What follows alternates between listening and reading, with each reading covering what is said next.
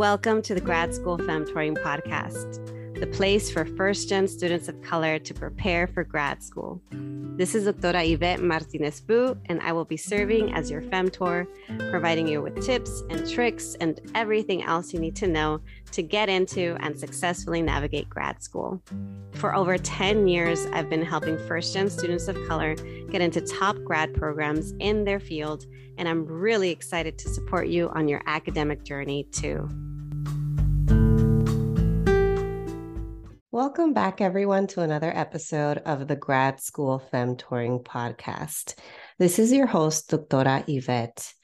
And today I have an episode all about expats of higher ed and why so many people are leaving academia. I wanted to bring up this topic because I have noticed that since the start of the pandemic in 2020, I have heard about more and more people leaving academia, and it's not just from the faculty side. So if you're familiar with the adjunctification of higher ed, or the ways that in academic spaces, more and more tenure lines are getting cut out, and instead they're replacing faculty with contingent employees who are working on part-time status or temporary contract basis. Oftentimes they don't get benefits. Oftentimes they're making below minimum wage or on a poverty line stipend. And it's unfortunate because not only does this impact the livelihoods of the professors who are teaching you, but then it also could impact potentially the quality of the teaching they provide, because they're not provided with the resources necessary to do a stellar job. And that's not to say that adjunct professors are not doing a great job, because I know so many people who put their heart and soul in their teaching. But there is something to say about the fact that higher ed undervalues so many of its employees. And again, it's not just happening among faculty, it's happening among staff. And I have not heard a lot of conversations have to be had among, among different writing platforms, among different social media platforms, among different conferences, and even in publications. I don't know that this conversation is being told enough. And so I thought I would share today some of my observations from being part of many different digital spaces where folks have decided to leave, are in the process of leaving, or have left. And I want to share the common reasons why people are leaving or have left.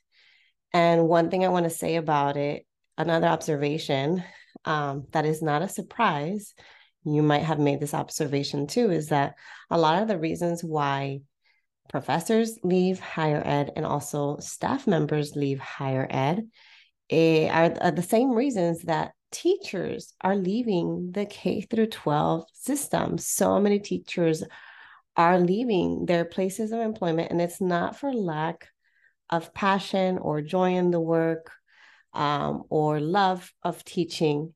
It's because of a lot of other factors that push them out. And so we'll start with one reason that comes to mind right away is the culture of overwork. I know there's a culture of overwork in general that's part of U.S. American culture. So it's a very capitalistic system, a very singular system. It's all about like the more you do, more, people associating their value with their productivity. So that's not a surprise, but it's even more prevalent in higher ed. It's a badge of honor to be busy and to be overworked and to do more. And if you're not, then you're seen as not up to par, as not good enough, as lazy, You name it, I've heard so many of these different things. And not only is that untrue, but to say that folks that do less, can't cut it or aren't good enough is a form of ableism. So the culture of overwork is not helpful, and it leads to burnout, and it promotes martyrdom. And martyrdom impacts who? It impacts women the most. It impacts caregivers. It impacts people of color, BIPOC folks, because they are often met with an increased sense of guilt over service requests and needing to be there as a spokesperson for their culture, race, ethnicity, identity, you name it, because of the lack of representation in academia. So culture of overwork, along with burnout, along with martyrdom, are strong reasons why people are leaving. Another very, very strong reason people are leaving, both in higher ed and also in K through 12 too, is the low pay. So issues of salary inequity, not getting paid equitably according to other people in similar fields or even in the same position, but who was there before you. Salary compression, where you may be a manager and the person before you advocated for their salary, and all of a sudden they're only making very little or the same as you, and you're their supervisor with more credentials and experience. And then just in general, the low salary compared to other similar positions, either in the same institution, across institutions, or across industries. If you're doing similar work as folks in other industries, noticing just how low your pay is, along with low pay, the fact that a lot of positions offer little room for advancement. So you may reach a certain level, let's say a mid-level position, you become a director or a manager, and then there's no room for you to go anywhere from there in your current program, department, or unit. So low pay, little room for advancement, also lack of transparency in pay. So even when you're applying to jobs, so many job ads don't include the salary or a range. And I know that now there are laws in certain states that make it so that companies and institutions are required to put at least some sort of pay range in their job ads. But even then, folks find loopholes, folks find workarounds. They'll put these really broad or really big ranges that don't give you a clear indicator of what the salary is. And it's really a red flag when you see a job ad, there's no salary range at all, and you contact them and folks they refuse to give you an answer, or they give you a mean response, as in if they're offended that you're asking for the salary range. So yes, when it comes to numbers, when it comes to money, the low pay, little room for advancement, lack of transparency with pay, and also the lack of financial support, not only in terms of the salary that you get or the pay range or the hourly rate that you get, but also lack of financial support to do the things that you need to get done. So maybe your job requires having a budget and your budget keeps getting cut more and more. So you're having to do the same or more with less funding.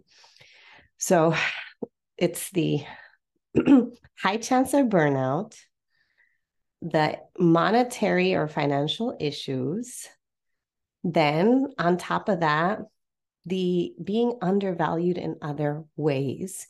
So many staff members are treated as second-class citizens compared to tenure faculty and administrators. And I've been there and I've experienced this myself. And I have witnessed it time and time again among my colleagues. Some of my most brilliant, well-respected colleagues, because they are staff members and not faculty, have been treated like what some folks have actually said, peons. I've heard someone high level administrator, this white woman at UCLA, call her employees peons and laughing about it. So the lack of respect, the undervaluing, treated as second-class citizens, treated as replaceable, that pushes people out. You know you are replaceable when you see your own colleagues, if you're still in your positions, if you're still working in higher ed, you notice colleagues leaving, and the next day there's a job ad out, or there's no goodbye, there's no celebration of their work, there's no appreciation.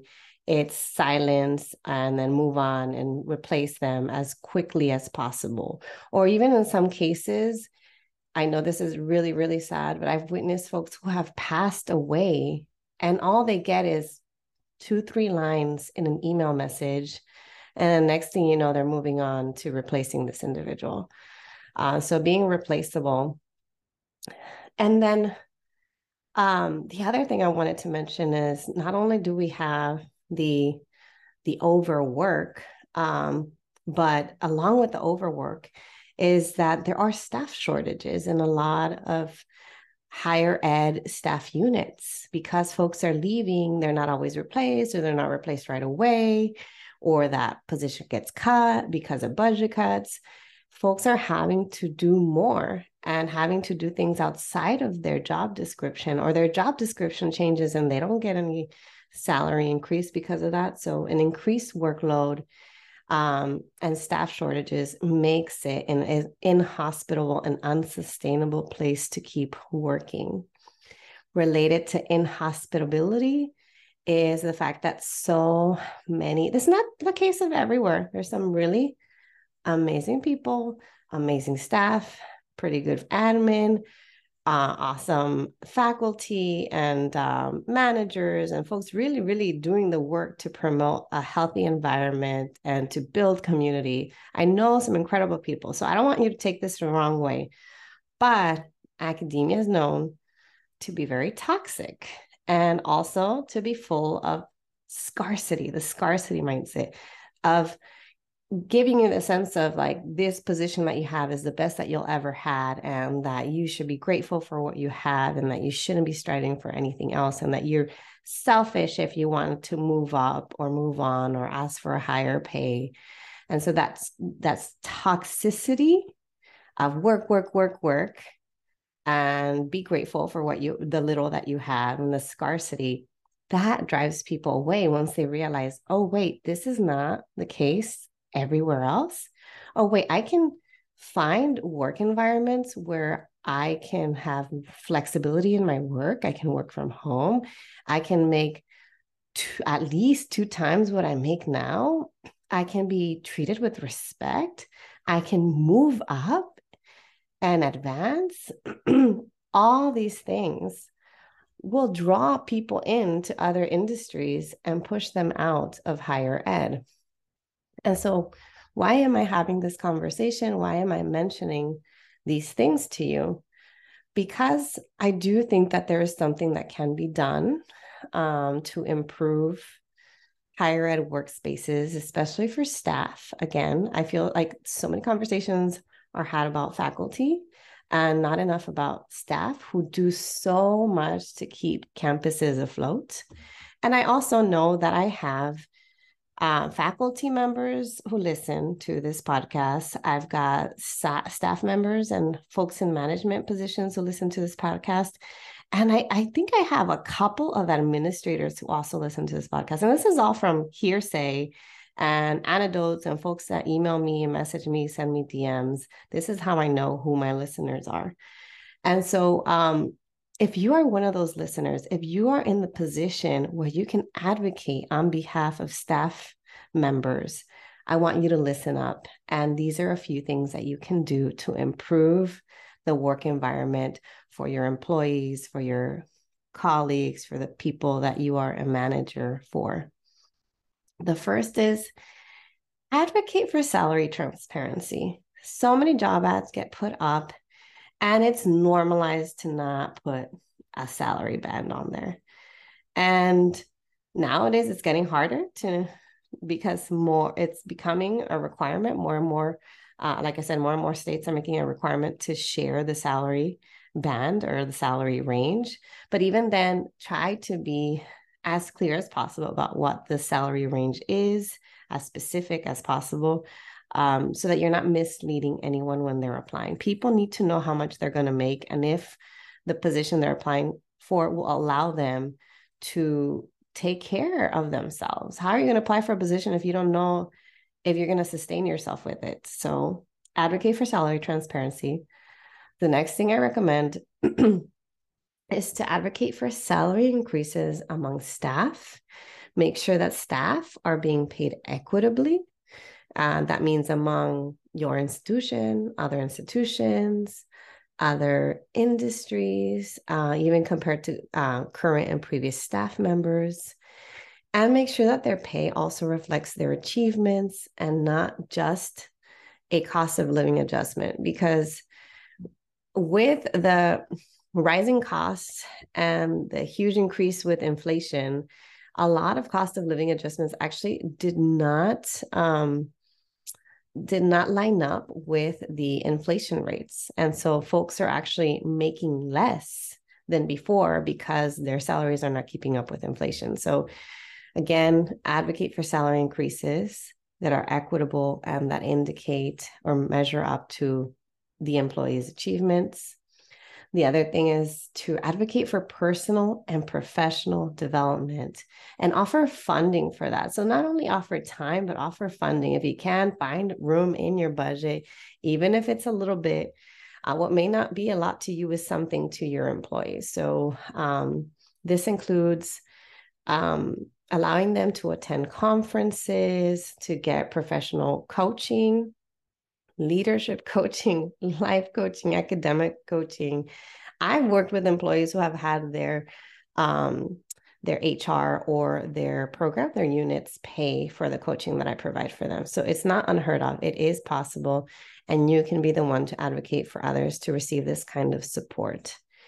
And then this also includes not expecting your employees to stay with you forever, to be okay if an employee stays for 1 year or even a few years, because if you truly want to advocate for them to move up, they're going to need to move on too. So knowing and expecting that you will be a reference at some point, probably sooner rather than later, and then preparing for these transitions, like being okay with folks leaving and having a plan so that even as folks leave, your unit still can have smooth transitions.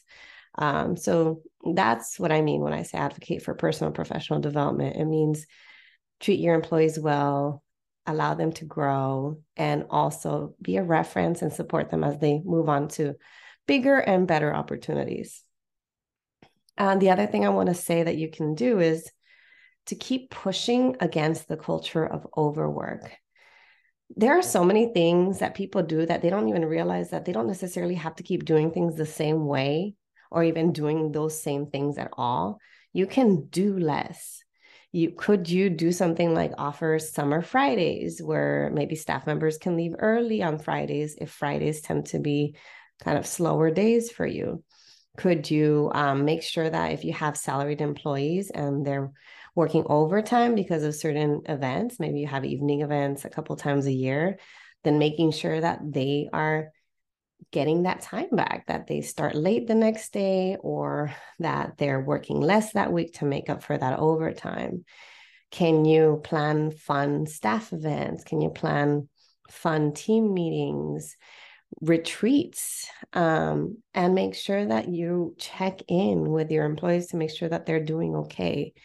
That's what I mean when I say pushing back against the culture of overwork, is thinking about the folks that you work with holistically and making sure that they're okay and not expecting them to be working 24/7 or at the same pace at all times. The other thing that you can do is to encourage flexibility and advocate for more remote work opportunities when appropriate. Listen, I understand that some jobs require face-to-face engagement, and some parts of people's job description also require face-to-face engagement, but many jobs don't, or they don't require face-to-face in-person work 100% of the time. So I don't know if you realize, but if you offered a day or 2 days fully remote, that could change lives for individuals. I've got coaching clients who, if they got 1 or 2 days of remote work, that would allow them to breathe because they have long commutes, because they have kids, because they just need a day where they can focus on their admin work and not have a million interruptions. And so, believe it or not, either encouraging some days of remote work, or even if you notice there are positions that could be fully remote, advocating for that, you're going to increase your chances that not only do folks stay, but when you do hire folks, you're going to hire stronger candidates because your applicant pool is actually going to grow. Not a lot of people want to be working in an office, 40 hours a week or more, or full time anymore. Folks want to have some more agency, some more flexibility. They're willing to work and work hard, but so long as they feel like they have a say, and even if it's just 1 day remote work a week, can make a huge difference and even increase productivity if that's something you're looking to have. Okay, the last thing I want to say is that, and I can't not say this, that as a manager, as an administrator, as a faculty member, as someone who can make a difference in other people's lives in higher ed, you need to do your part to keep learning about how to be an anti-racist, to keep learning about how to be an anti-ableist, to keep learning about so many other forms of oppression and how to push against that, how to dismantle them in some way, shape, or form, to keep learning about social justice concepts, to keep learning about implicit bias, and to learn to find ways to make the spaces that you enter and that you impact more hospitable for your employees, no matter what identities they hold, to make it a place where folks have a sense of belonging. And it would also be great if you required your staff to also learn about these things, to share opportunities with them, to have conversations. You could have a team meeting, staff meeting, you have conversations about these topics. And just making sure not just that you're learning about it, having conversations about it, but that you're practicing what you preach. Take a look around. What does your staff look like? Is it diverse enough? In what ways is it not diverse? And what can you do about that? Because another reason why a lot of really good folks are leaving is not just because of the overwork or the low pay or feeling like a second-class citizen, or just it's likely because of all those things, and the fact that they don't feel like they belong, and the fact that they may be experiencing a number of different forms of microaggressions, and they realize that this is all too much. And if they can find another job or they don't have to deal with all this BS, they will, and they have, and they're doing it. So again, if you can do something about it, I offered a few suggestions. There are a lot of reasons why so many people are calling themselves expats. And there's even an entire Facebook group called Expats of Higher Ed. I know I'm part of it. I know a lot of people I know are part of it. And there are a lot of conversations, stories, folks going in and sharing their experiences anonymously. So if you're curious about what's going on, I encourage you to check that out, and also to do something about it if you have the capacity to do it, if you are in the position where you can make a difference. That's it for this week. I hope that you found something useful today. And even if you're not an admin, faculty, manager, I also hope that you took something from this conversation to advocate for yourself in your work settings, because odds are, if you're listening to this, a lot of your grad students or emerging grad students or recent graduates still working in higher ed. So there are ways that you can continue advocating for yourself, pushing for yourself. And some of these things that I mentioned are hopefully going to help you get there. Okay. I'll talk to you all next time.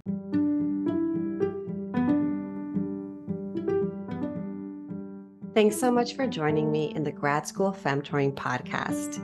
If you liked what you heard, here are 3 ways you can support the show. The first is to make sure you're subscribed and leave a review of the podcast. If you leave me a review on Apple Podcasts, you become eligible for a free half-hour coaching session with me. Yes, that's right, 1 free session. Once you leave a review, you can email me a screenshot and I'll send you a link to sign up. The second way to show your love is to get yourself a copy of my free 15-page Grad School Femtoring kit, which includes resources on research, organization, grad school, and career prep. Go to gradschoolfemtoring.com/kit to get it today. The third and last way to support my show is to follow me on social media. I am on Instagram, LinkedIn, Facebook, Twitter, and occasionally TikTok with the handle @GradSchoolFemtoring. Thanks again, and until next time.